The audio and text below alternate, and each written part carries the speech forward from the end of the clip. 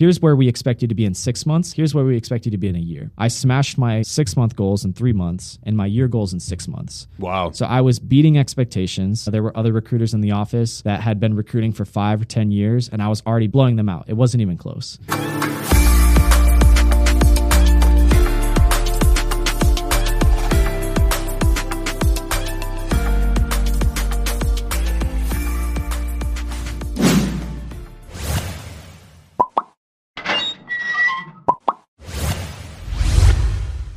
Welcome to Profession Session, where young entrepreneurs, business owners, and professionals come to tell the things that got them into their industry, their story a little bit, and the things that have made them successful. Got Zach Wallace with me here today to talk a little bit about sales, management, his story, his professional life, and everything that kind of led him up to the point he's at now. Zach, thank you so much for being here.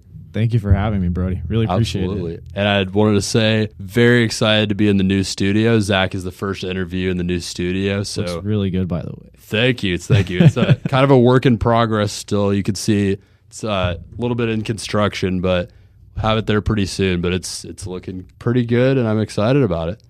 Let's do it, man. I'm excited. So, Zach, I wanted to kind of just start out with what got you into your industry. So I think we could kind of backtrack to your first couple sales positions, start from there, and kind of tell the story of how you got to the position you're in today, and then a little bit more about that. Sure. So, my sales experience or my story is pretty different than most, I'd say. It started off actually at UCF. I was still a student, and there was this internship event going on where all these companies would show up. Some of them didn't even have openings. They would just show up to have some representation. But basically, this event, you could go and potentially get an internship. At the time, I didn't really have any sort of actual work experience. I worked at one juicery for a summer, but that was about it. So, when I was in class, my professor gave me the list of companies. And so I took some time to really look and review, what opportunities they had. One really stuck out to me, though. The company's called Cavallero, and I loved everything that they were about. They were big UCF fans. All of their 3 owners had all gone to UCF, and it was just everything about the company was something that I was looking for in my first job. Here's the problem. They didn't have any openings available whatsoever. So when I went to this internship opportunity, I spent some time, I looked around at some of the companies, but when I knew that I was ready to go to Cavallero, I walked over there and I said, "Hi, good afternoon. My name is Zach Wallace." And I say, "I understand you don't have any openings right now, but I'd love the opportunity to work for your company." And the look on their face when I did that, no one does that nowadays. And so they were completely shocked. And long story short, they actually ended up making an opportunity for me. They made a new role. It was called a sourcing position. A little bit about Cavallero. They're a IT staffing company. So they do everything from, entry-level IT staffing roles to, very senior level. And so my job as a sourcer was basically just to do outbound dials. And that's kind of how I got started with my sales experience. That's awesome. So you kind of just show up and what do you think it was in you that made you even willing to say something like that, like willing to even consider the audacity of, you don't have a position open, but I want a position. Right. What do you think it was? I think a big part of it goes, I'm very competitive and I don't like being told no. Yeah. And so I guess hence why I'm in sales. I love that competitive aspect of it. And so I think from, playing sports very young and always pushing myself, I figured, what do I have to lose? A lot of these companies, like we were talking about before, they don't even have openings, and a lot of the students don't even take advantage of it. They're just picking up business cards. Some of them may apply, some of them not. I remember Disney, nothing against Disney, but they had a line of 50 or 60 students the whole time, and people would spend the whole hour of the event waiting in line to just put in their information, so that way Disney might reach out to them. Yeah. Whereas a company like Cavallero, at the time they were pretty small. Even though they didn't have any opportunities, I loved everything about their mission and vision and what they were going after. And so I tried to position myself in a way to do that and to get a job. And I think you kind of the subtext of what you just said there at the end brings up a really good point, which is that you really did your research going into this. A lot of people, I remember going to those events, and most people that would go to those, just show up and kind of walk around wanting to hear more about the companies, but you actually did your research about the companies, figured out which ones aligned with what you were looking for. I think that's really important because how are you going to know what you want if you don't do your research? Exactly. So you get to Cavallero, you basically convince them to invent a new position for you. We'll talk a little bit more about this as we kind of fill in some of the other gaps of your story, but I have noticed that's kind of a theme with you, that you kind of figure out how to get these companies to just invent a position for you, which I think is really awesome. I mean, absolutely. What would you attribute some of that ability to convince them to do that to, do you think? There's got to be something there because, I mean, obviously you did your research, you came up, you were bold, you were kind of the type of person that they were looking for to work for their company, but they didn't have a position open. So they said, what do you think it was that kind of took you to that extra step with them that really like convinced them? I think for me, that was definitely the first time that I kind of threw myself out there. But in my head, I felt like I had nothing to lose and everything to gain. Yeah. Even at that event, I had other companies that said, listen, I think you'd be a great fit. We've got an entry-level role. I wasn't interested. So I knew that if I really just took a shot, just tried my best to have this company take a shot on me. And if it worked out, amazing. If not, okay, on to the next thing. And there's other positions potentially available. Exactly. Yeah. Yep. I love that. So just the general mindset of nothing to lose, everything to gain. I feel like that's a really important point, and I love that mindset. Absolutely. So by this time, so you're in this new position with Cavallero. What did that job look like when you first got into it? Sure. So, I did my research on a company, but I'm sure as anyone that has gotten a job before, there might be a lot more to what you're doing than what you might do research on, yeah. Right? So a term that I throw around a lot is drinking from a fire hose. It was very difficult at first. But I had a really good supportive group around me. The staff at Cavallero were amazing. They really did help mentor me. And actually something that I did very early on in my time at Cavallero was reach out to some of the executives and some of the senior leadership and offer to take them to lunch. And really, yes, in the short term, I'm losing money, right? I'm paying for their lunch, whatever the case is. But in the long term, I was learning about how they were successful, how they got to that role. Because even though this was a brand new role that Cavallero had never had before, those people at the time did similar jobs and they gave me invaluable information on how to be successful. So I guess going back to the point about, Cavallero and what that job looked like, I was really just dialing, cold calling, and it was basically an entry-level sales position. So reaching out to people, seeing if they were interested in an opportunity that we had available at the time. The first month or 2 months, I was probably pushing out maybe 50 to 100 calls a day. Wow. With maybe 5 people answering. So, I mean, talk about discipline, right? Going in and day out, getting rejected, 40 to 100 times a day with nothing to see from it. But very quickly, because I was putting in all this work, spending time with some of the executives and the key staff to learn how they were successful, I got very good at the job in a very short amount of time. And so within 6 months, I completely smashed their expectations. And so they knew that they wanted me long-term. They wanted me to continue to progress through the company. And so from there, I became a recruiter. So for those that aren't aware, a recruiter is someone that basically does what I was doing before, reaching out to prospects, seeing if they're interested in an opportunity. And there was a lot else that goes into it, prepping for interviews, making sure that if they were interested in taking an offer that they did so. There's a lot that goes into it rather than just calling someone, seeing if they're interested and passing it off kind of like a lead. It's very similar to, for those that aren't aware of what a business development rep does, is, really you're just trying to get leads. That's your job. So I got promoted from the sourcing position to a recruiter position.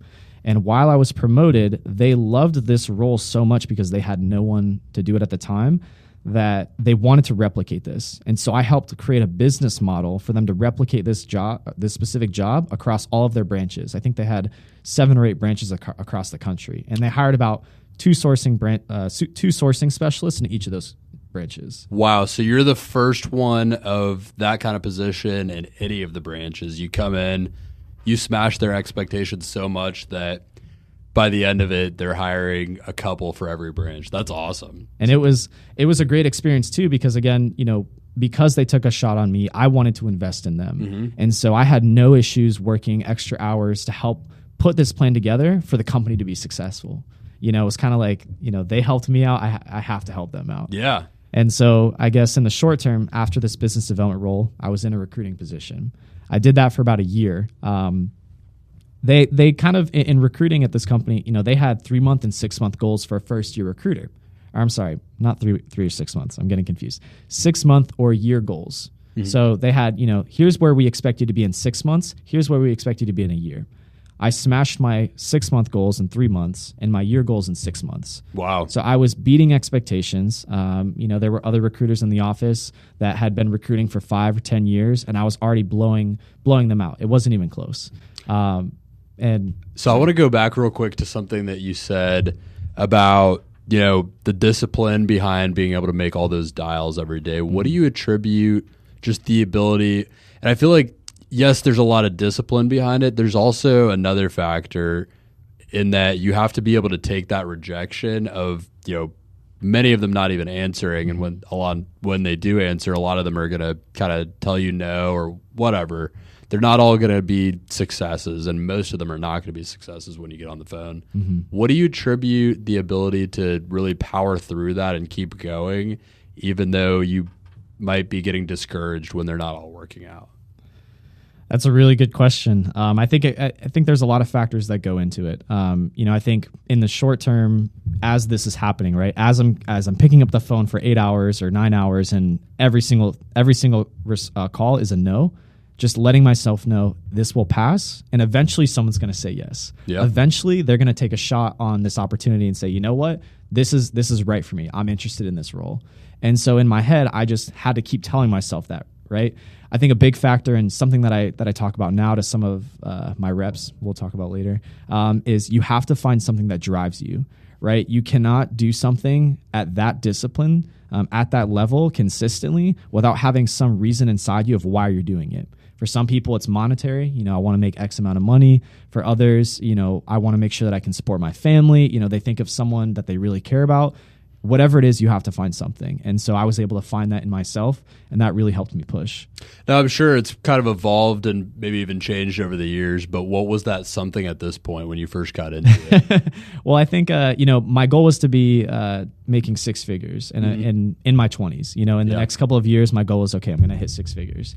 I was able to do that, but again, having short-term and long-term goals definitely helped. I knew that I wanted to be successful in sales. I loved every aspect of sales. I knew that this was probably the most difficult part of sales. And even to this day, I credit a lot of the success that I have today on being able to take rejection after rejection and still waking up the next day as if nothing happened. You have to, because especially in sales, if you're not building, if you come to work and you're kind of dragging, the people that you talk to are going to see that. They're going to feel that. They're going to read into that.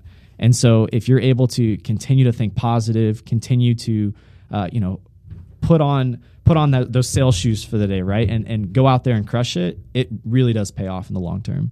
Absolutely. So by this time, we're kind of at the point where you've gotten into this position in Cavallero, and there's more to your story that we'll get to. There is one quick tangent I want to take that I don't want to pass over, which is... And we talked about this a little bit before, but there was one point where we worked together. Actually, we've been friends for, I think, over 5 years now. We've known Something each other. like that. Since college, yep. Since the beginning of college. We rushed a fraternity together, been friends ever since. But there's a position that we worked together in there somewhere. Was this before Cavallero? It was during. It was during Cavallero. So you had this position at Cavallero, and then we ended up getting this position together where we were essentially canvassers for a hurricane window company. Yep. They would drive us out to just some random neighborhood in the area, just a big van full of us, and they would just drop us off and say, all right, go door to door, start knocking, and you're just trying to set up an appointment for actual salesperson to come in and finish the sale, try to sell them a hurricane-proof window. Pretty much. We knew very little about these windows, and it was not a very well thought through position, but they were paying us $15 an hour, so we were like, the hell do we have to lose? Let's just go get some experience. To be fair, it was 100 degrees, and we were also in khaki pants. Yes. And not dry fit polos, unfortunately. Yeah. So we were dying out there. Very thick cottony polos. I remember them well. Big bright green polos, and we'd still did not look the part. None of us knew what we were doing, but we would go out there and we would just make all these knocks on these doors and try to make something happen. And we were making money hourly anyway, so we were like, what do we have to lose? And I think I, for one, got a lot of good experience doing that, like getting that kind of building up that tolerance for getting rejected, hearing no. And, I don't know if I ever closed an actual deal on that. I think you got a few leads. I remember I got a few. I think you were the only other one to actually maybe get so, yeah. But either way, it was tough work, but I feel like it taught me a lot. And, it was cool that we got to kind of share that experience together like early on. And that was as you were kind of getting into Cavaliero. So I definitely wanted to make sure that, we went over that story. Definitely. Yeah, it wasn't easy. That was probably a couple months after I had actually started as a BDR or a sourcing specialist. And, the weekends during the week, face a ton of rejection. And then on the weekends, face some more rejection. Exactly. But at least I was doing it with my friends at the time. We had a lot of fun doing it and we learned a lot. I think a lot of us, we learned a lot of different skills, whether it was, having thick skin, handling rejection, because getting your door slammed in the face many times, it's not that fun. But I think we all kind of grew from that. Absolutely. And I mean, so you're like you said, you're stacking the weekly experience on top of the weekend experience at this point, just getting tons of that sales experience. So you kind of keep on in Cavaliero. By this time, we got to the point where you've got this new position where you're an actual recruiter. Yep. What does that look like? Because that's obviously, you said it's a different position. It's like one of the regular positions. Is that full time? Yep. So at that point, I was doing it full time while also going to school full time. And so basically for a recruiter, the main difference is that, let's say someone's handing you a lead. It's your job to manage the entire process. So you're pre-screening the candidate. You're handling the interview, coordinating with the client and the sales rep that is in charge of that client, making sure that everyone's on the same page on when they're going to show up. Because in the grand scheme of things, at the time before COVID, a lot of these companies had a ton of interviews lined up. So let's say that there was miscommunication about an interview or whatever, and the person was 10 minutes late. They said he's not a good fit or she's not a good fit, whatever it looked like. So managing that entire process. And then obviously from a recruiter's standpoint, the end goal is getting them an offer, right? The interview goes well. The client wants to hire them. Now it's about negotiating salary. And so, very quickly I learned how to do that successfully. And that's why I was able to hit my year goals in 6 months and my 6-month goals in 3 months, which then propelled me into another sales position. So same company? Same company. Yep. So from there, I kind of transitioned over to a more sales oriented role. So if you think about it, right, staffing is split into two sides. There's the recruiting side of it where, those recruiters are in charge of getting candidates interested in an opportunity, finding the candidates that would even be interested in having a conversation. The sales side of it is getting the clients that want to hire people, right? Finding the clients that have a need for a senior IT specialist, a developer, cloud engineer, architect, whatever it looks like, and then managing that relationship, right? Making sure that they know that doesn't matter, where we find the candidates, we will find qualified candidates that will do whatever task you need. And so I kind of transitioned over it. Cavaliero took another shot on me, and they wanted to create a business development representative program. So I was getting those confused earlier because they're basically the same thing. They're an entry level, a sourcing specialist and a BDR is basically the same thing. One is on the recruiting side, finding the candidates. The other is finding leads for the clients, right? Finding client leads, finding the businesses that have a specific project where they would need help staffing. And these are contract roles, permanent roles. So I was a team of 9. I was one of the 9, and then they hired someone else outside to help kind of bring this program to life.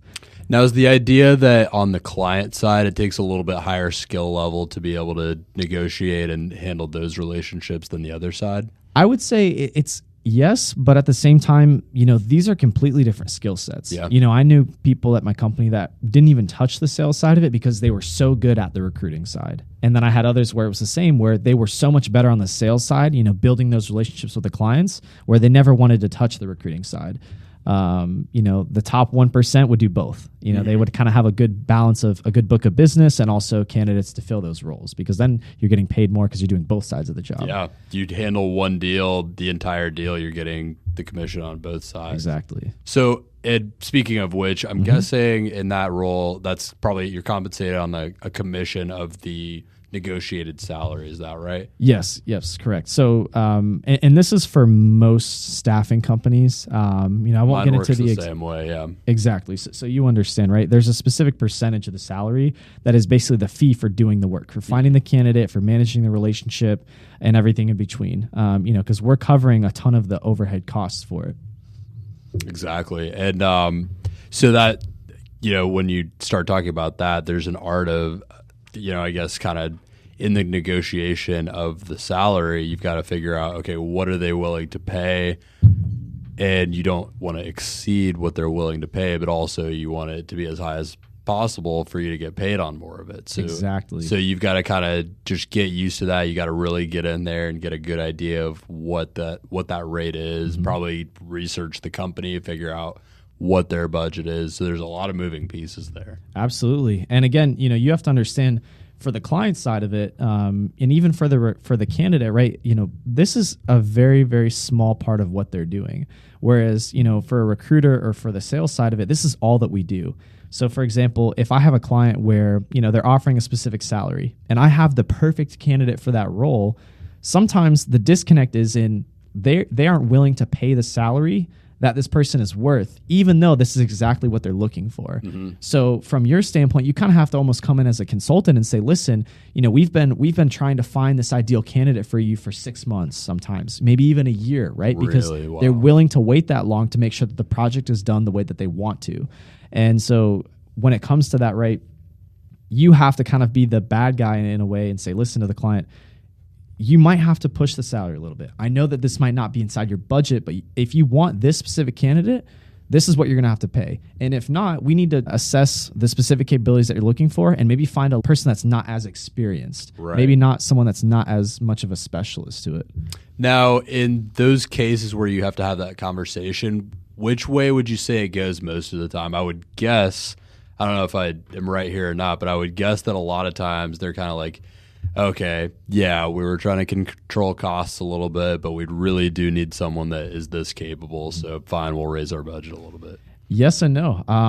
You'd be surprised. It really just does depend. I would say it definitely does help though if we have if it's a client that we've had that we have a really good relationship with, yeah, right? Because you can say, listen, Brody, I mean, I'm telling you this as a friend, but also as a consultant. Mm-hmm. I'm looking out for you in your business. If you want someone to do this in this specific time or, with these specific capabilities, you have to raise the price. Because unfortunately, sometimes we do have to make we did have to make the tough decision to say, listen, we're not going to be able to fill this position for these requirements because we're dealing with people. It's not a product, right? We can't force someone to work or take a job if they're not interested, So it has to be mutually beneficial. But I think I would say sometimes it does lean more into the favor of kind of reassessing what they actually need. Maybe it's more than one person.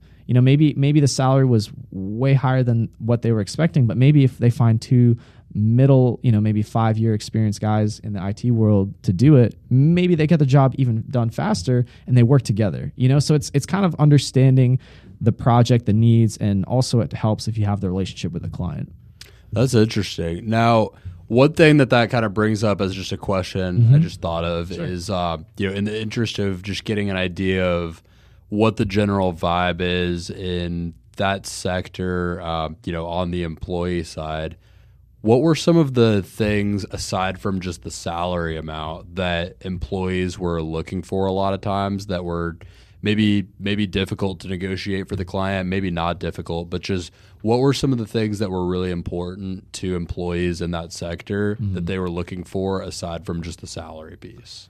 I think, and this actually goes back to a little bit of why I was successful too. I think if you understand the culture that they're looking for, I had companies kind of take a shot on reps, kind of like how Cavalier took a shot on me. And, basically they found someone that was motivated and driven. Sure, on paper, they were not who they were looking for, but in the interview, they were able to position themselves in a way of saying, listen, yes, I might not know all the answers, but I will make sure I try to find a way. I will make sure that I do everything that I can to be successful. And people take shots on people with that have potential or that they see potential in.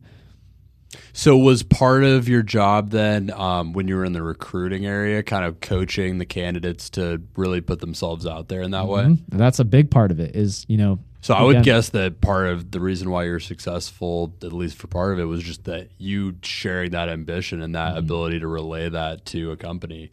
It probably worked really well for you to be able to talk about that to these candidates because it was something that you really felt deeply inside yourself that you could relay that to them. Definitely. I was passionate about it.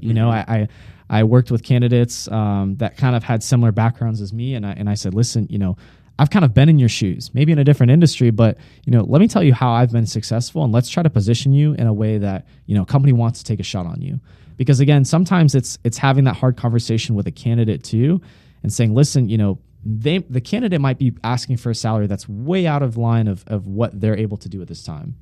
There's nothing wrong with that. We're all people. We all have different goals, metrics, but kind of having that conversation and saying, listen, if you kind of work this out, if you really position yourself in this way, it will pay off in the long term. Because on paper, you might not have the skills today. Taking this job will get you those skills, and then you keep progressing, right? I mean, I think promotions. Again, this was I'd say probably 4 years ago when I was in this role. At the time, I don't know what it is today, but people were only staying in jobs on average 2 to 3 years. Wow. Anything longer than that was a significantly larger time. So that means that people are progressing. They're not just staying in one role. So don't look at your next job as something where you plan to sit in for the next 20 years. Look at it as a stepping stone to wherever you want to go. Always try to take some time, whether it's on a monthly, maybe a yearly basis, New Year's resolution, whatever it looks like, kind of look in the mirror and say, okay, what do I want to do long term? Mm-hmm. And how do I get there? Is what I'm doing today going to get me to where I want to go? And I don't think a lot of people have that kind of self-analysis and take some time to really, be self-aware about what they're doing and where they want to go. What does sitting back and looking at that for you look like? For like when you do that process, kind of walk yourself through that process, what does that look like for you? Is that goal setting? Is that, taking down some notes on like how things have changed since the last time? What is your process there? Sure. I mean, I think it's a little bit of everything. It's kind of, you can't just criticize yourself too much to the point where you don't want to do anything. But I think it's, looking back, okay, where was I successful? Like what were some wins that I had this past year? And it doesn't have to be like sales wins where, okay, I closed this job or I closed a deal. It can be little wins. Like, I learned how to train people. I learned how to build basically a program for other people to replicate, right? I helped build that sourcing specialist packet of, okay, how to be the best sourcing specialist, what are specific requirements, how do you do your job and how do you do it successfully? So, also looking at it from the other side of, okay, what could I have done better? Was I really putting in all the effort that I wanted to? And more importantly, I think the biggest question is, am I on track to be where I want to be in 3 years and 5 years? Am I setting myself up? And sometimes the answer has been yes. I'm in, right now I feel like I'm in a really good spot. But sometimes there were positions where I said, listen, I don't think I'm on track for my goals, I'm not on the right path. And so I need to change that. How often are you sitting back and having those kind of internal conversations with yourself? It varies. I would say this past year quite frequently. Mm-hmm. I'd say probably on a monthly basis, I'm saying, okay, what can I do differently? How can I improve myself? I think we're in a very interesting time post-COVID where there's a lot of opportunity for people that really put in the work. It's very true. There's a lot of new opportunities being invented. And if you can, kind of following suit with a lot of what you've done in your career so far, if you could figure out how to carve out those opportunities for yourself and come in with that ambition, the world's your oyster. Like you could just kind of do whatever there's the resources and the capability to do. Opportunities are endless. Awesome. Mm-hmm. So going back to something that you kind of touched on briefly there as you were talking about your process, you were talking about how you figure out, you mentioned inventing this new kind of system to help replicate yourself. Mm-hmm. So I want to talk about how you replicate yourself. There's a little bit that leads up to that because you're in a sales manager role now, as we were talking about before.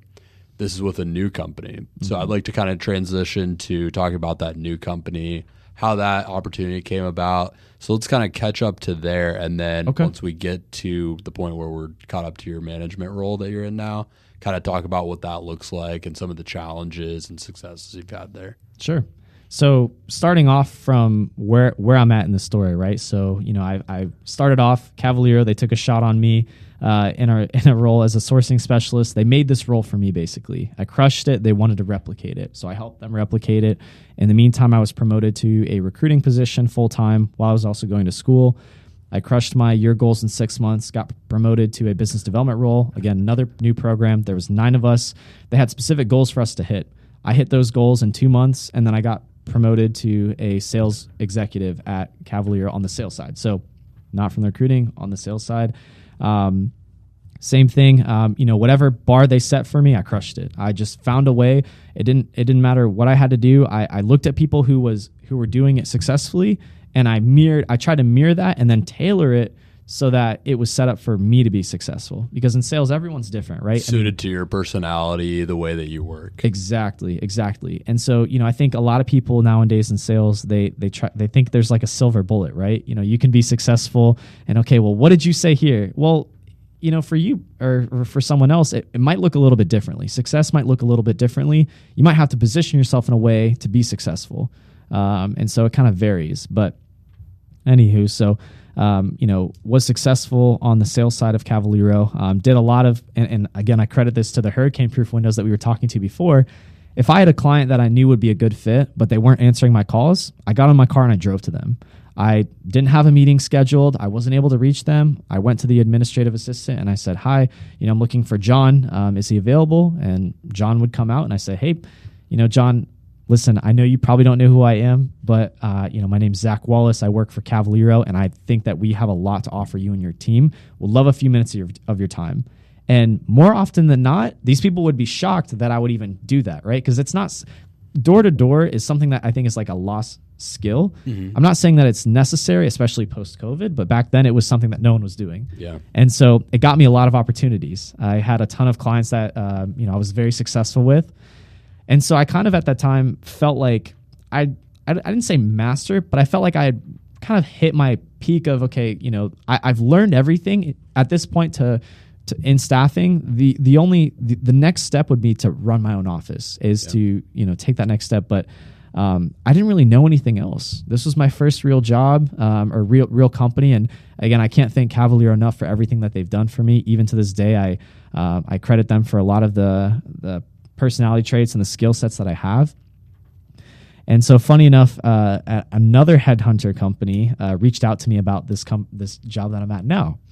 So I took an opportunity with Finastra. Finastra, for those that don't know, we're the largest pure play financial technology company in the world. Again, so sure. What does that mean, real quick? Sure, I know. For the layman. Sure, and again, at the time, I had no idea, so I appreciate you just pointing that out.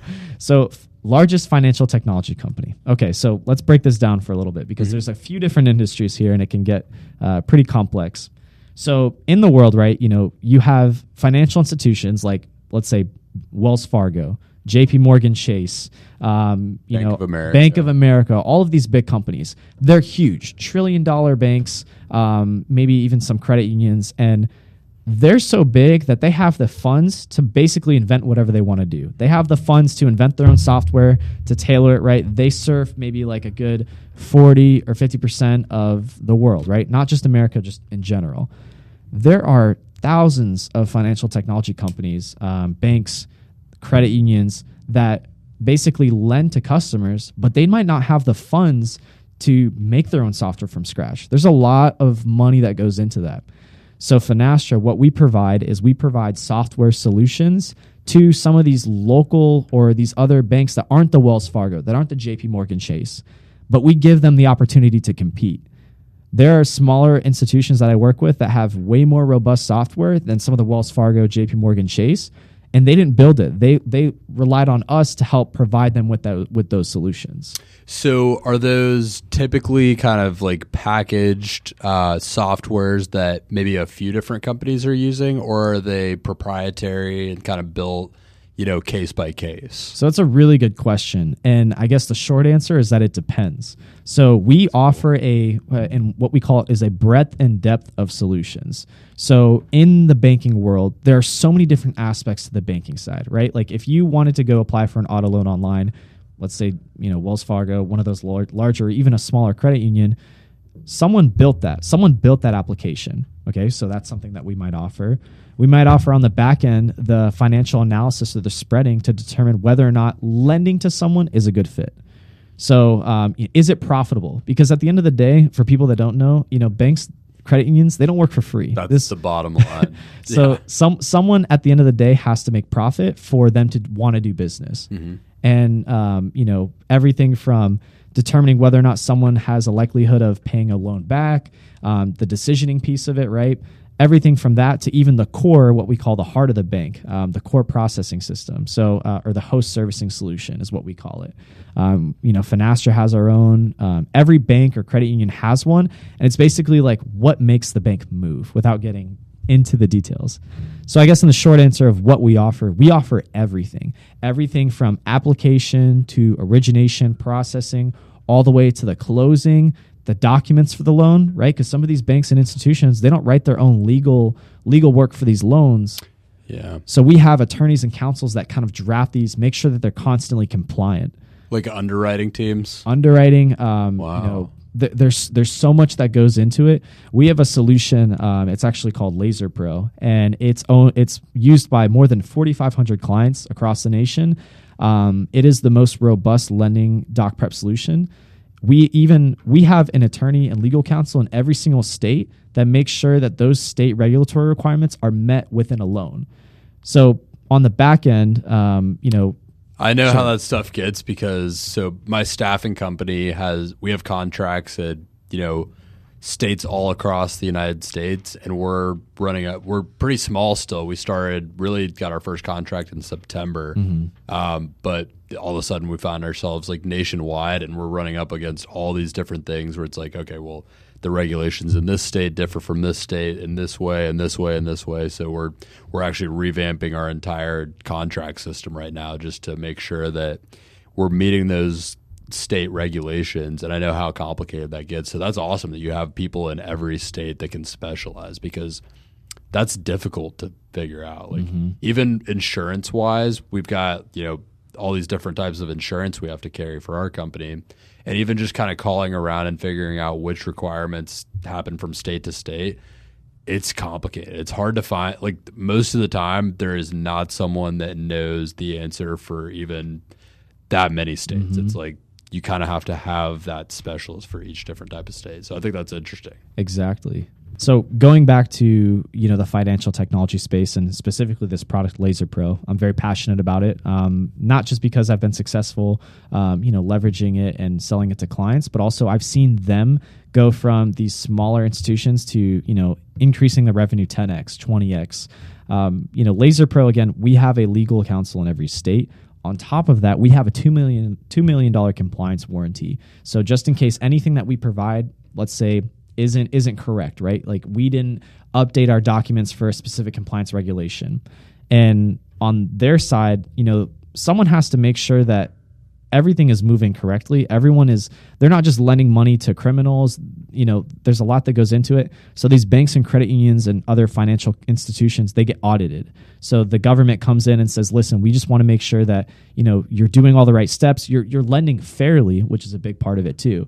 It's very easy for someone that doesn't have something like this to have a finding, and it can have a reputational impact, financial impacts, more importantly. There's a lot of different negatives to it. So having the peace of mind of, okay, listen, we purchased the solution.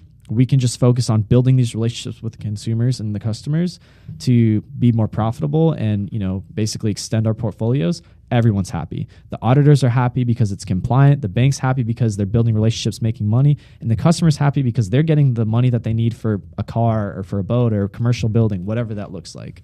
So Laser Pro is just one. We offer a ton of solutions. And I think something really cool that we're doing, we're essentially building an app store for banks and credit unions. That's awesome. So up until this point, And, I think this is something that has been very, very new. It was part of the reason I joined Finastra. So if you think about your phone, right, you have an app, you can have an app for anything, for weather, for games, for your bank, whatever that looks like. Finastra created a platform we call fusionfabric.cloud, where we can basically sell apps of, for example, like Laser Pro, or, if someone else has a good idea, we can put it on our app store. It makes it very easily accessible to all of these financial institutions to use. Again, going back to the point of competing with these large sharks like Wells Fargo, JP Morgan, Chase, that way that they can service their customers in the way that they need to, so that way everyone's happy. And so we've been working on that for the past couple of years. It's officially rolled out. We're building some of our own apps to basically, sell to and work with these financial institutions. But also we have open APIs. So let's say that you've got a good idea for an app. You say, listen, I think a lot of banks and credit unions would really benefit from this. You and your team could develop an app, and we would help you have a platform for you to sell it on. So we're kind of doing everything from working with other, what we call fintechs, financial technology companies, as well as servicing the community banks and credit unions. So really, really exciting stuff that we're doing. All of this is cloud-based. So for those that don't know, it's very easily downloadable from the internet. They might have their own servers, but it's not something on-prem that takes a lot of implementation. It doesn't take a lot of, 6 months to a year to implement. This is something that can download very quickly and that they can start using right away. Wow. So, your company is doing a lot, really being the financial, the leading financial tech company. You're kind of carving out the pathway of, the App Store thing is so cool. I think you're not only the leader in the space, but you're allowing other fintech companies to grow by being able to access stuff like that. I think that's awesome. Exactly. And more importantly, we're making it more cost effective for these people to service their customers, because at the end of the day, yes, a bank or a financial institution is for profit most of the time but at the same time, they won't do business if their customers aren't happy. So at the bottom line, you have to make sure your customers are happy. And the way that we're able to do that is with a platform. It's similar to an app store, and these institutions are able to quickly download and get up to speed or catch up to, some of the larger $1 trillion banks, provide the same service. Yeah. So you clearly know the company inside and out by this point. I'm guessing that there was a lot of really learning the fintech space, learning what your company did that you had to do as you first got into this position. Mm-hmm. Let's talk a little bit about what your position first looked like when you first came on with Finastra, and kind of how that position went, what it looked like, really pivoting into a different space. Sure.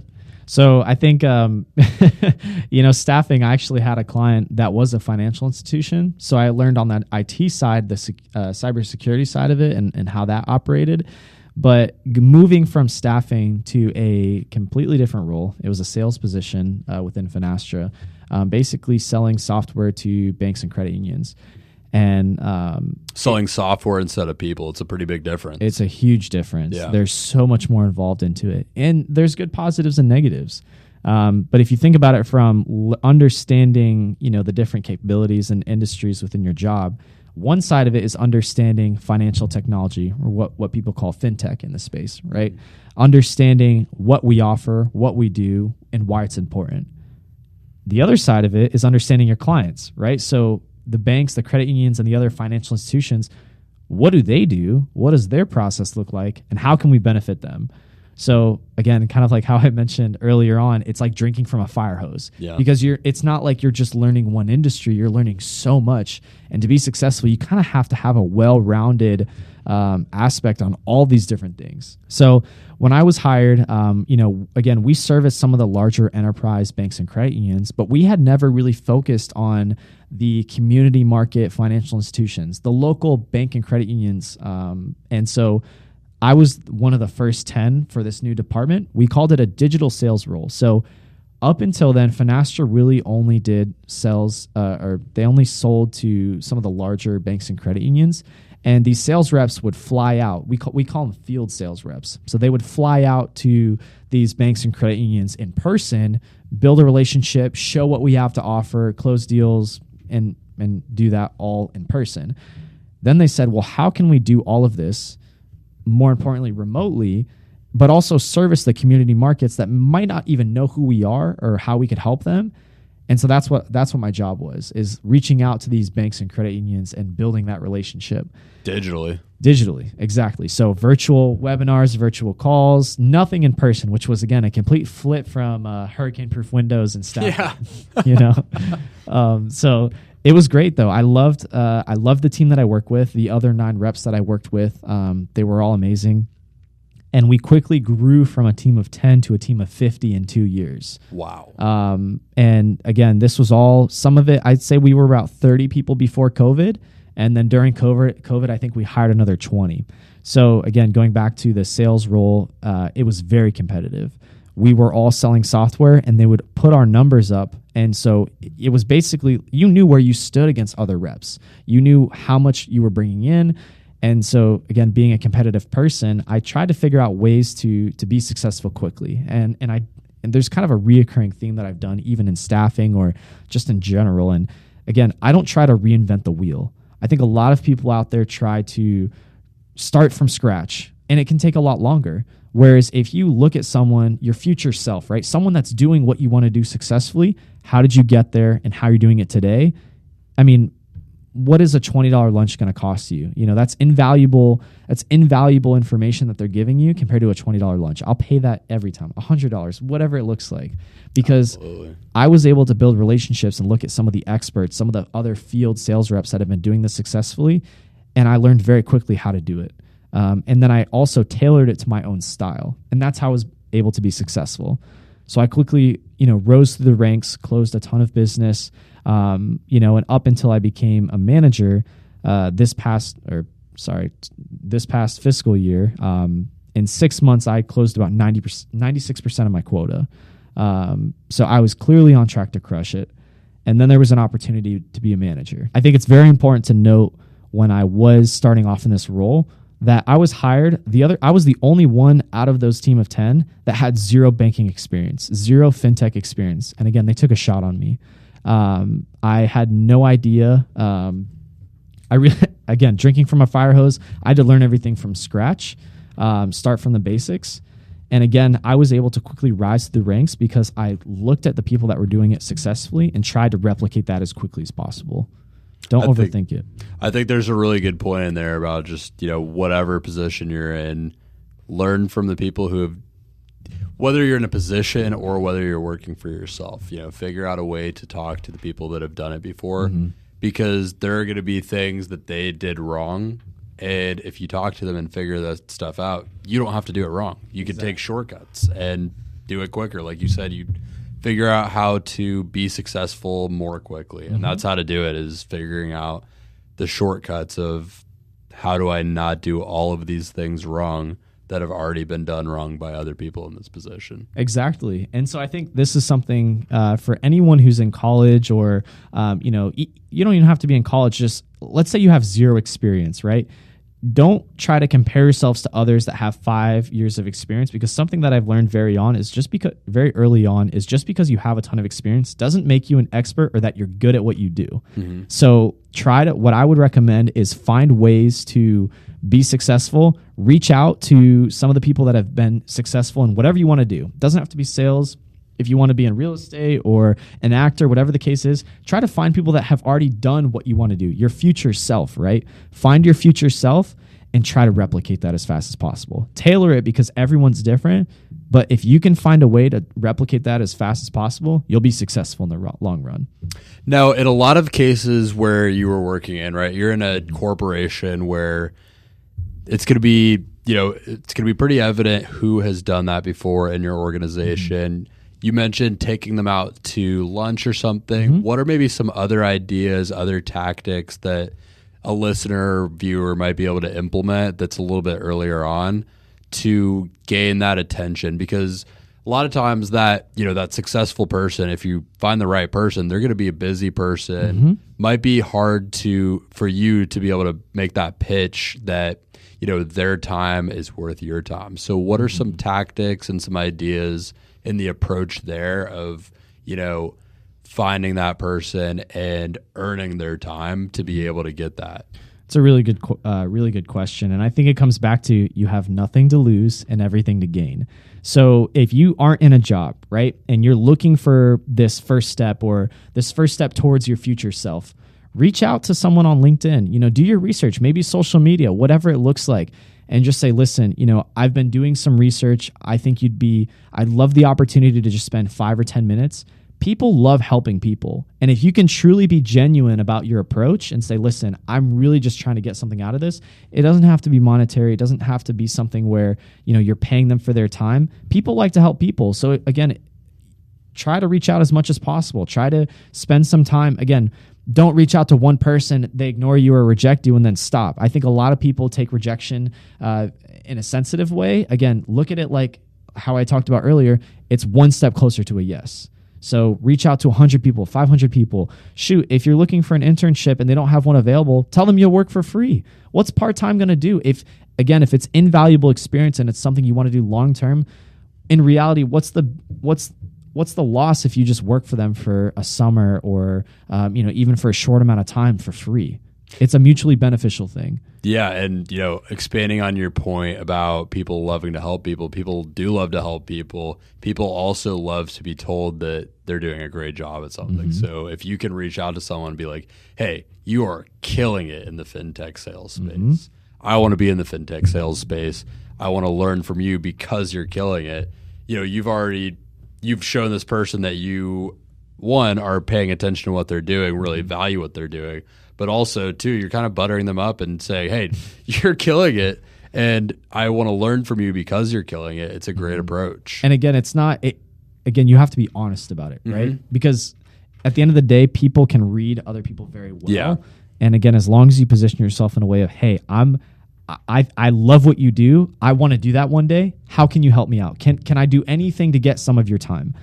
If you position it in a way like that, how could someone say no? And if you do your research and you find someone who genuinely is really killing it in that space, it's going to be easy to make that reach out because, you've done your research. You know why they're killing it. You know the metrics around the fact that they're killing it. You're just going to be like, I think you're a rock star. I want to learn from you. Exactly. Who's going to say no to that? Mm-hmm. Definitely.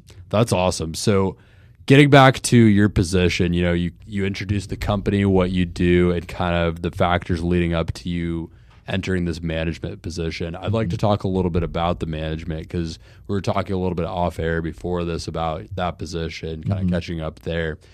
Let's start with maybe, what was the biggest part of the learning curve of getting into management? Sure.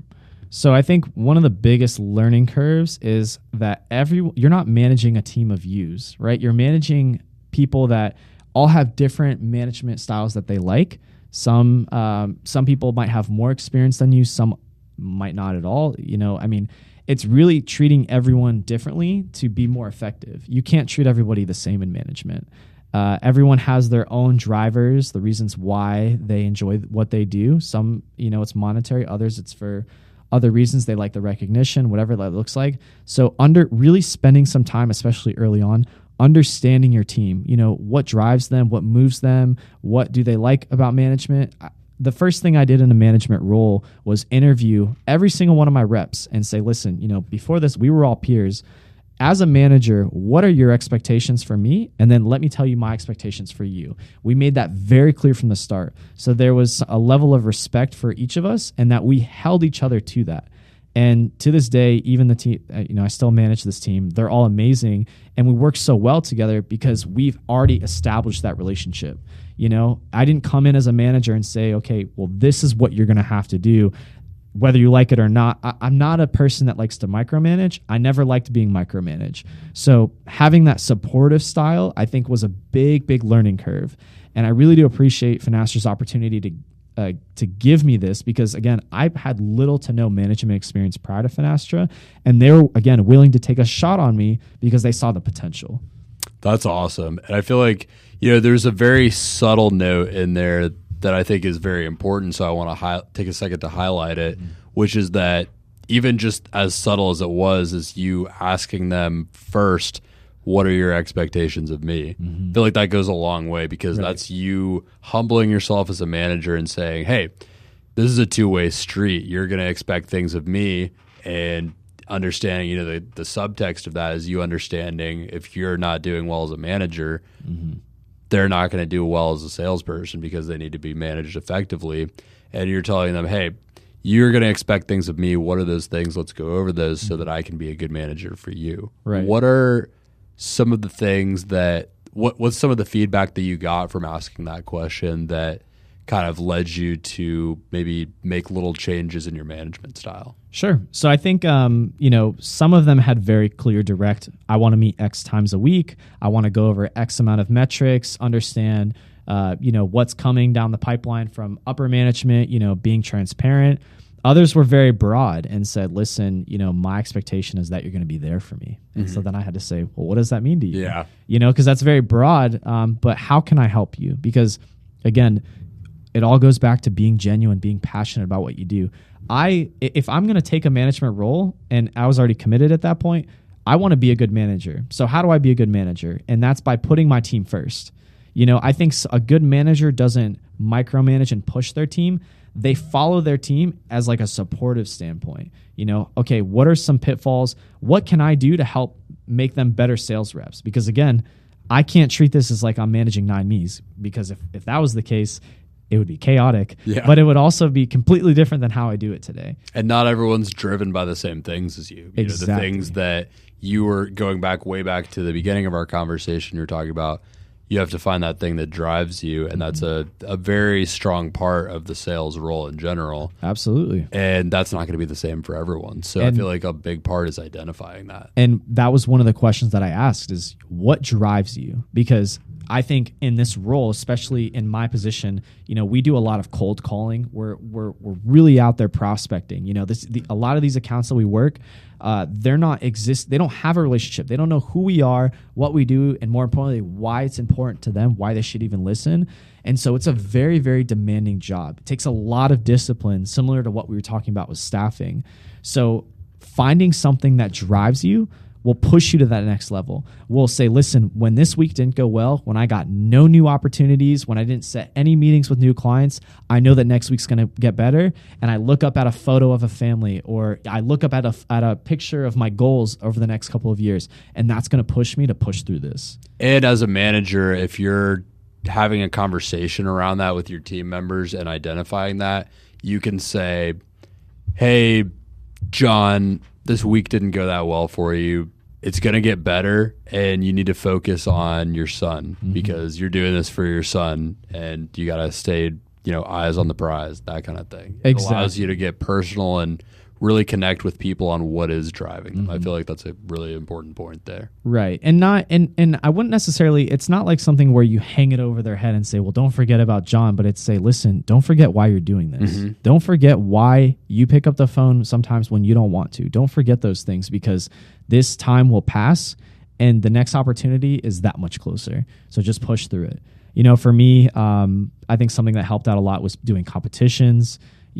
Sometimes what I would do is say, listen, for the next couple of weeks, whoever's the top rep in the next couple of weeks, you're going to get a gift card, so create some friendly, healthy competition too.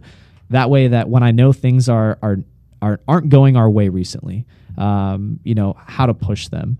I think something that's kind of funny with my job is, we forecast. Okay, forecast is not funny at all, by the way. But the funny part about it is that our team closes 80 to 90% of our deals in the last 2 to 3 weeks of a quarter. You're telling me about this, and that is nuts. Because let's zoom out for a second and think about what a quarter is, right? A quarter is 3 months. 3 months. You said the last 2 to 3 weeks. I would say, I would say 1 to 2 weeks to be more realistic. So 1 to 2 weeks. 1 to 2 weeks. We're closing 80 to 90% of our business for those 3 months, and the last 1 to 2 weeks. So a quarter is 3 months, right? So that's going to be even, on the lower side, it's going to be 4 weeks in a month. That's 12 weeks. Yep. So that's like 1 to 2 weeks, very small slice of 12 weeks. And in reality, it's more like 14 weeks.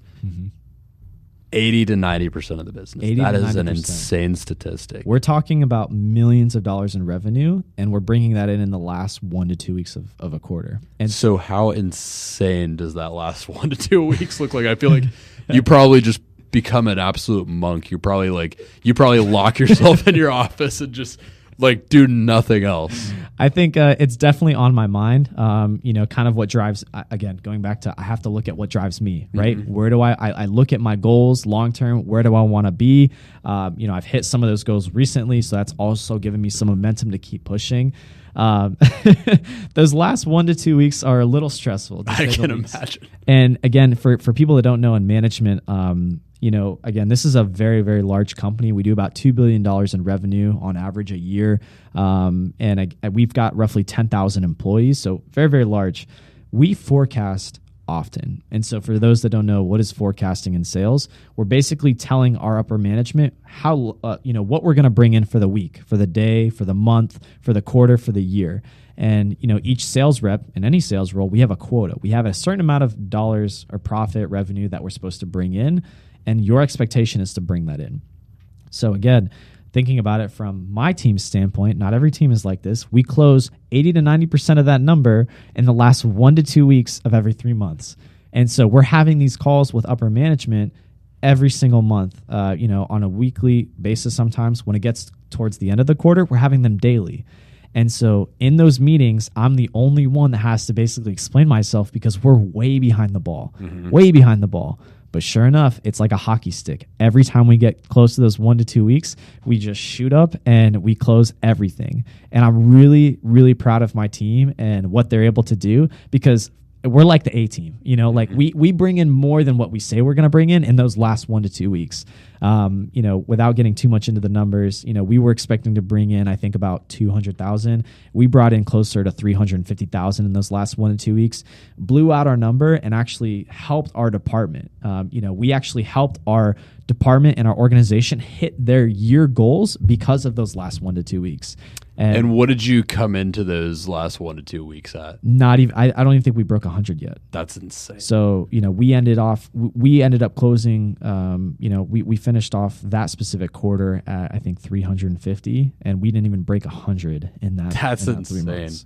So is a lot of that sounds so insane. I would guess that to an extent, a lot of the beginning, maybe 10 or so weeks of the quarter, must be a lot of like laying some groundwork, right? And then in that last 1 to 2 weeks, you're just close, right? Exactly. And I think, kind of in sales, I think I've heard some of your other previous guest speakers talk about this. It's really understanding the client's needs and what they're doing.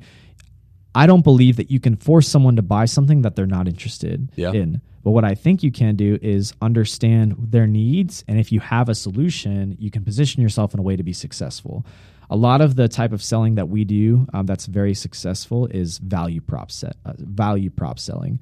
So basically, we understand what they're doing today. We understand where they want to go. We help them get there. And so we have solutions, obviously, that they're going to help them get there. But more importantly, for some of these institutions that, they have executives and board meetings that kind of approve these payments of hundreds of thousands of dollars, we actually have tools that show a return on investment on our products. So we say, listen, here's the upfront cost of what you're going to pay, and here's how you're going to get there over the next 3 to 5 years. Because really you're selling the fact that they're going to be performing a much different way than they've ever performed before. Exactly. So it's really about, you have to be able to get that buy-in. You have to be able to show them exactly why they should believe that you're going to get them from point A to point B with what you're selling them. And I'll be the first person. Personally, for me, I like to get to the no quicker. If I'm talking to a client, I'm going to push them to try to say no quicker because I don't want to waste anyone's time. And so, again, I'm never going to sell something to anyone that doesn't make sense from a cost standpoint. So if we can make it make sense from a financial standpoint, there's no reason you should invest it. If I tell you today and I say, listen, buy this for $100, in a month you'll have 1,000. Why wouldn't you say yes? Exactly. It's that simple. And so getting that message across to the president, to these CFOs, to the board of executives that we speak to, getting them to understand the big picture. Because in the short term, if you don't do this correctly, and we've seen it time and time again with sales reps, if you don't do a good job of explaining the value prop behind what we're selling, all they see is a fat sticker price and they're not going to buy from you. But if you can tell them, listen, over the next 3 to 5 years, you're going to double your revenue. You're going to create 80% of operational efficiencies, whatever that looks like, and create value for them. They're going to notice that and they're going to be begging for you to sign. Sometimes we have clients where we position ourselves in a way that we know that we're going to change the game for them, that they literally call us begging for a contract to sign as soon as possible because they want to get the ball rolling. I'm realizing now how much I didn't know about your company, and it's so cool. Yeah, it's really cool what we're doing.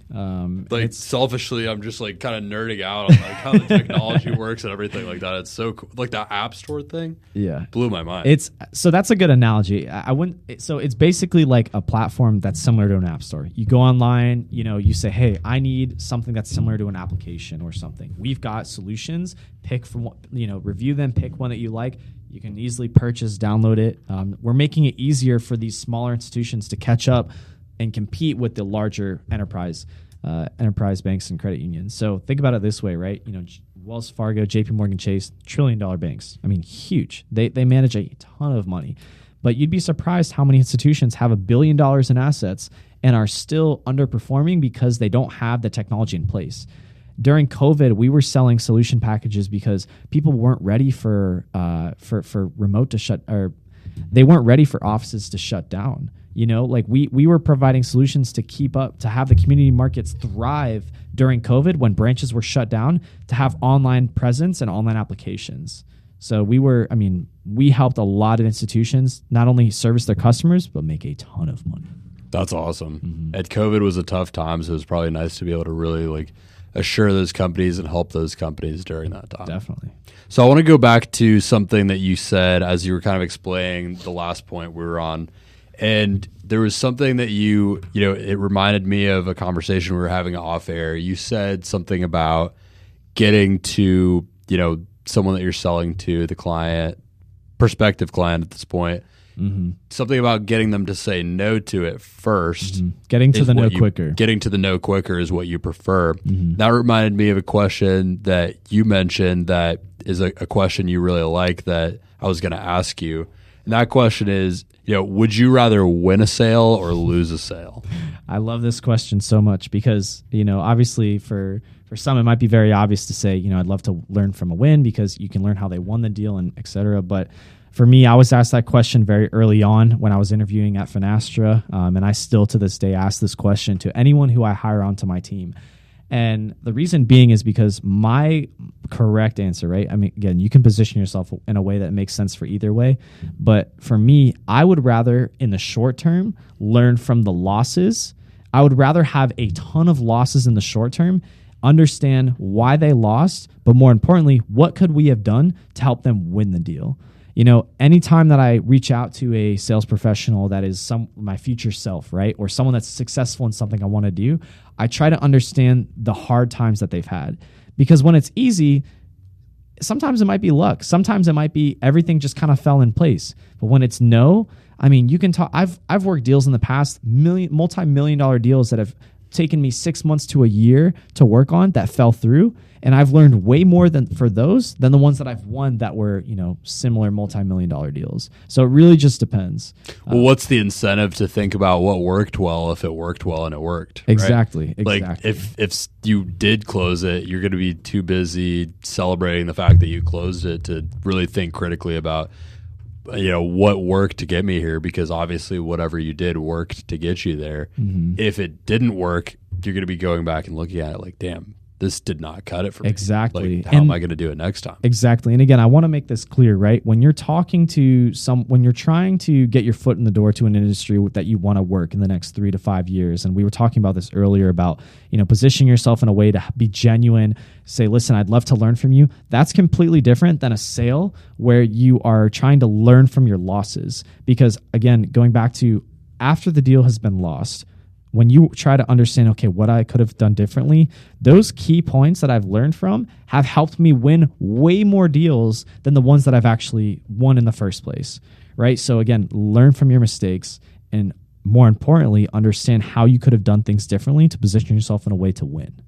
That's awesome. A lot of people don't do this. I feel like those losses and those, when the deals fall through, probably burn in your memory a lot thicker than the wins. I mean, these software deals that we do are very, very complex. They take a lot of time to close. These aren't deals that I'll call a client on Monday, they'll close Friday. These are deals where I'll call them, today. They might be interested in 3 to 6 months, but they might not close for another year. The longest deal I've had took almost a year and a half to close, and it was right before I became manager.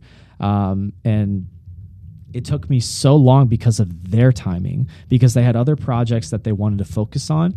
But again, a very, very big aspect of that was, touching base, building that relationship, and consistently checking in, making sure that we were doing everything that we needed to do so that they would eventually sign. And it worked out in our favor, and they're actually killing it right now. How does managing that relationship over such a long time horizon work? Do you have kind of like a touch schedule of sorts? Are you familiar with that term? Yeah. I mean, I would It's probably called a lot of different things in a lot of different roles, but I've heard it called that before. A touch schedule, I call it a cadence, a routine cadence to check in. Again, that looks different for everyone and their own personality styles. I've had some clients that, these deals take almost a year to close, and I only touch base with them once every other month or once a month, just check in, see how things are going. What can we do to help kind of push the conversation?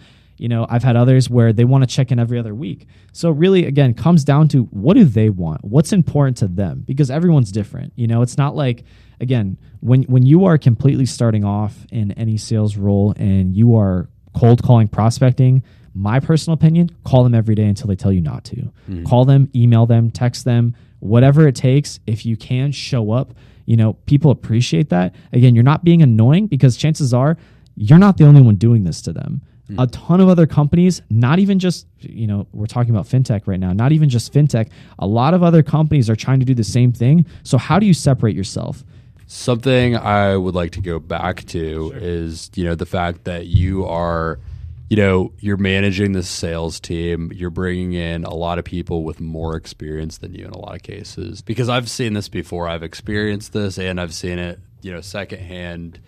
When you're put into a management position where your peers are older than you, or even the people that you're managing are older than you, which you're in both positions right now, a lot of times that comes with a lot of pushback, because, people are like, well, they're younger than me, less experienced. Why are they in this position? You are the coach managing this team of professional athletes, right? Yep. You have identified that as the manager of this team, you're the coach, and these people are these insane athletes that have been taken in by this company because they've proven their prowess and their craft in different areas. So it's your responsibility to just coach them and make sure that they are going to be best served in their area. Exactly. So what are some coaching tips that you have? Tips that you would give to someone in a management position that's maybe earlier in the process, but someone finding themselves in a similar situation to yourself, where they're managing a team of people who are better at the actual craft than they are, and they just have found themselves in a management position. So coaching skills or coaching tips for managing a team that might be older than you or more experienced than you in their previous work life. I think it's really just keep your head up, for one. You have to understand that you're in this role for a reason. But I think it's also to don't ever assume that you know how they want to be managed, or don't assume how you can make the team better. I think, again, like we talked about earlier in the interview, understand what pitfalls or what cracks do they have today. How can you help those? Because if you can clear their path, you can make a killer team.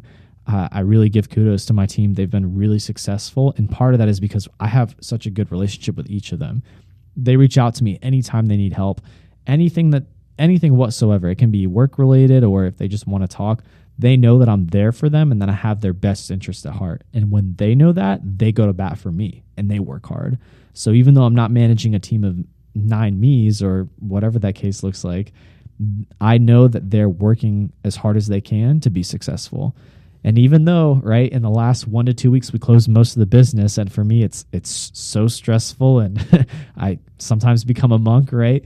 I know that my team will come through for me, and they haven't let me down yet. I love that. Another question that I like to ask in every interview, Zach, is, your industry here, if you took it out on like a very broad scale, zoomed all the way out, is kind of common denominator wise is sales, right? That's kind of your craft, sales management. Now, if you were, going back in time and telling your past self as you were getting into this industry, couple different things to do as you're getting into it, what are some different approaches you would take, some things you've learned that you would tell that past self version of you to do differently as you were getting into the industry? I think a really big one that comes to mind is don't be so hard on yourself. We're in a day and age where everyone wants very quick satisfaction. They want results immediately. And for something like sales or, any other type of industry, really, it takes time to work on your craft and be successful. So pick your head up. It will get better. Time will pass. There were some times where even whether it was in Cavallero or even at Finastra, where my head was really down for a little while because things weren't going my way. But I was successful in the long run. So just pick your head up. I think another piece of it is to have fun along the way. Right? I think it kind of goes hand in hand with picking your head up, but finding ways to make the little things fun, whether it's, just competing with yourself, trying to be the best self that you can as you work, or try to compete with others, with your peers, whatever that looks like. Make it healthy, make it fun, especially in sales where we all have a number that we need to hit to be successful. Push yourself to compete with others. I think competition's very healthy. I love that. That's a great answer. And, one other little segment I want to bring in here, and I got to give you credit for this one. We were talking off air. This idea or this segment was your idea. I'd like to go over just a few kind of key takeaways that we had, thinking about the things that the common denominators, the common themes that we talked about in this interview, just the few key takeaways that we got out of this interview. Sure. So I think the first, and this just doesn't apply for sales. I think anyone who's very early on in their career can kind of benefit from this. Find your future self. Find someone that is who you want to be in 3 years, in 5 years, in 10 years, whatever that looks like, and try to reach out to them. Like we talked about early on, be passionate, be genuine about your approach. People are inclined to help people. So use that to your advantage. Be successful, build better relationships. The next piece, be a pioneer and never settle. A lot of the times I was stacked up against people that were way more qualified for a role, or even with Cavallero, they didn't even have a role for me. But because I did my research, I prepared, and I told them, I said, listen, I will provide value, and here's why. They took a shot on me. So don't just think because it hasn't been done before that you can't do it yourself. Be a pioneer and never settle. Love that. The last one, going back to the management, if anyone's a manager or even just a young professional who's managing a team of people that might be older or might have more experience than you, be a supportive resource and don't ever assume. Don't ever assume that you know all the answers, even if you were in a role before. Always reach out to them, have one-on-ones with each of your individuals that report to you, and really understand what they need to be successful. Because if you ask, they will tell you. I love that. Well, Zach, I feel like that's a really great place to end cap this here. You talked about the key few takeaways that you had. Just wanted to thank you again for coming on. This has been a fantastic conversation. Sure. Thank you for having me. Absolutely one of my favorite, if not my new favorite. Really you might end up being the longest interview I've had so far, which is pretty cool. It was good. It was a really good podcast, and I really hope the viewers that are watching really take something from this. I think that Brody's doing really good, really great things over here, interviewing a lot of professionals. So if you haven't checked out some of his other professionals that he's interviewed, I would definitely take some time. You can learn a lot. You can learn a lot from them. Anything you'd like to plug? No, I mean, I don't really have much to plug. I think a couple of shout outs. Maybe that's a little bit of a give plug. as many shout outs as you want. You've earned it. I'd say first and foremost, I want to shout out my parents because they've always pushed me to be my best self. I want to thank the friends around me, like you, Brody. Appreciate you having me on this podcast to kind of help promote my brand. But, outside of that, really appreciate Cavallero for taking a shot on me. I wouldn't be who I am without Cavallero really stepping up and taking a chance with me, even though they didn't have any position.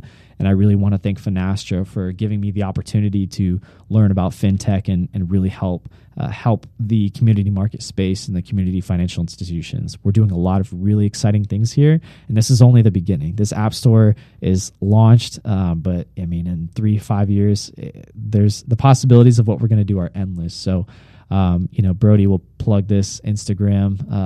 Of course, I'll TikTok, put everything in the details. LinkedIn, so if you're listening on audio on Spotify, Apple Music, whatever audio platform you are listening on, be in the details of this podcast. If you're listening on or watching on YouTube, it'll be in the details of the video. Definitely. And one last thing too, if you are out there, if you're watching this and you are someone who doesn't have much experience, or you are someone that has experience and just want to have a conversation, just reach out to me, DM me somehow. I'm more than happy to help others as others have helped me. So, I'm always an open book. And again, really do appreciate the time, Brody. Thank you. And likewise, Zach, this has been awesome. This has been Profession Session. My guest has been Zach Wallace of Finastra and a lot of other things that helped to get him to the point that he's at now. Zach, thank you again for being on, and I'm going to go ahead and sign off here. Thanks so much for tuning into Profession Session. I'm your host, Brody Vinson. Stay tuned for new episodes every week and short clips of deep dives into specific topics that I put out on different social media channels. We can be found on YouTube, Instagram, LinkedIn, Facebook, TikTok, all major podcast platforms. You can find my guest in the details of this video or podcast. And if you happen to know a young standout business owner, professional, or entrepreneur that you would think would be a good fit for Profession Session, DM me or get in contact with me anywhere and just let me know, and they could be the next to tell their story here. Until next time, again, this has been Profession Session. Stay focused, stay hustling, and stay networking.